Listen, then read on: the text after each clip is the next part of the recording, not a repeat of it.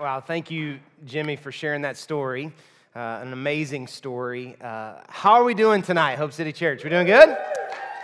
So excited that we get to be together, and wherever you are, wherever you're watching this, listening to this, in this room, and whatever room you're in, we're just excited that we get to be here together. My name is Jason. I'm the pastor here at Hope City Church, and just want to say Merry Christmas. I know it's not until Tuesday, but it's kind of here, like it's the weekend, and unless you're working retail, hopefully you don't have to go back to work. Maybe you do, I don't know, but Merry Christmas. Hope you have an amazing weekend and next week, and that Santa gets you something awesome, all right? That's what I'm hoping. Here's what I want to do tonight. We're going to be reading from the Christmas story from Luke chapter 2. It's on your sermon guide. If you got that when you came in, it'll be on there. And what I'm going to do tonight is I'm going to finish up some thoughts that we've been talking about all month long as we have been in this Advent series. We've taken the month of December to talk about Advent. The first week I talked about expectation or hope. And what we've been saying throughout this whole series is that Christmas changes everything. And so with expectation and hope, we said that because Jesus came, we have something to look forward to. So no matter how bad it is now, no matter what we're facing now, no matter what we feel right now, because of Jesus, we have something to look forward to.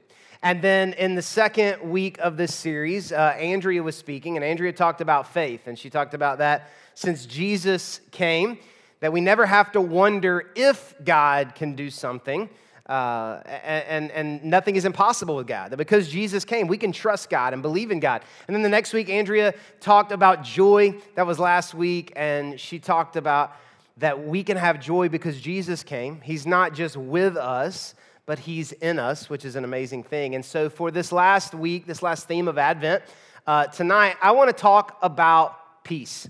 Everybody say peace.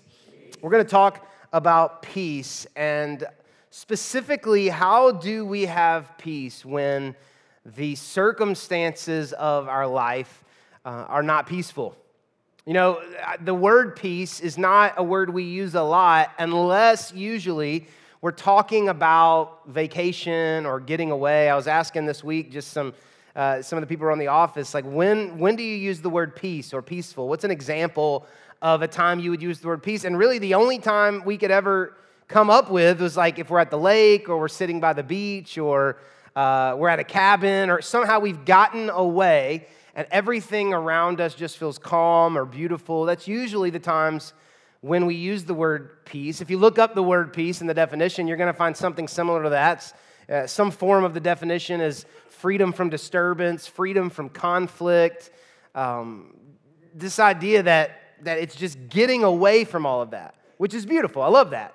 The problem is that's not what my life is like, right? Like that's 1 week a year. We're potty training right now. If you got to have, like nothing going on then to have peace, then there's definitely no peace in our house because we're almost out of diapers. A decade in diapers, guys. We are going to celebrate. The last one, it's all I want for Christmas is to never buy diapers again. Anyway, I don't know where that came from. It's just therapeutic for me. Anyway, but how do we have peace? Like, is the only way to have peace to go to the mountains, to go to the lake, to go to the beach, to go out in the woods somewhere? Is that the only way to have peace? Or is it possible to have peace when life doesn't feel so peaceful?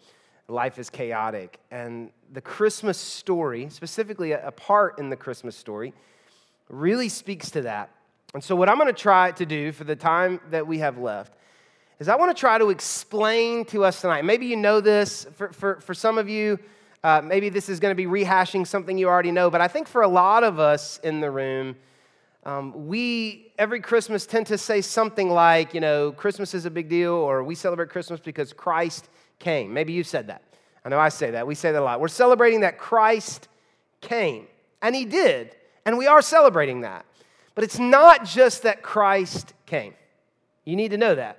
It's what He brought with Him when He came that is the reason that we celebrate. And we're going to find that together in Luke chapter 2. And I'm going to start reading at verse 8. And I'm sure that this is a part of the story, of the Christmas story that you've heard before. Even if you didn't grow up religious or believing in God,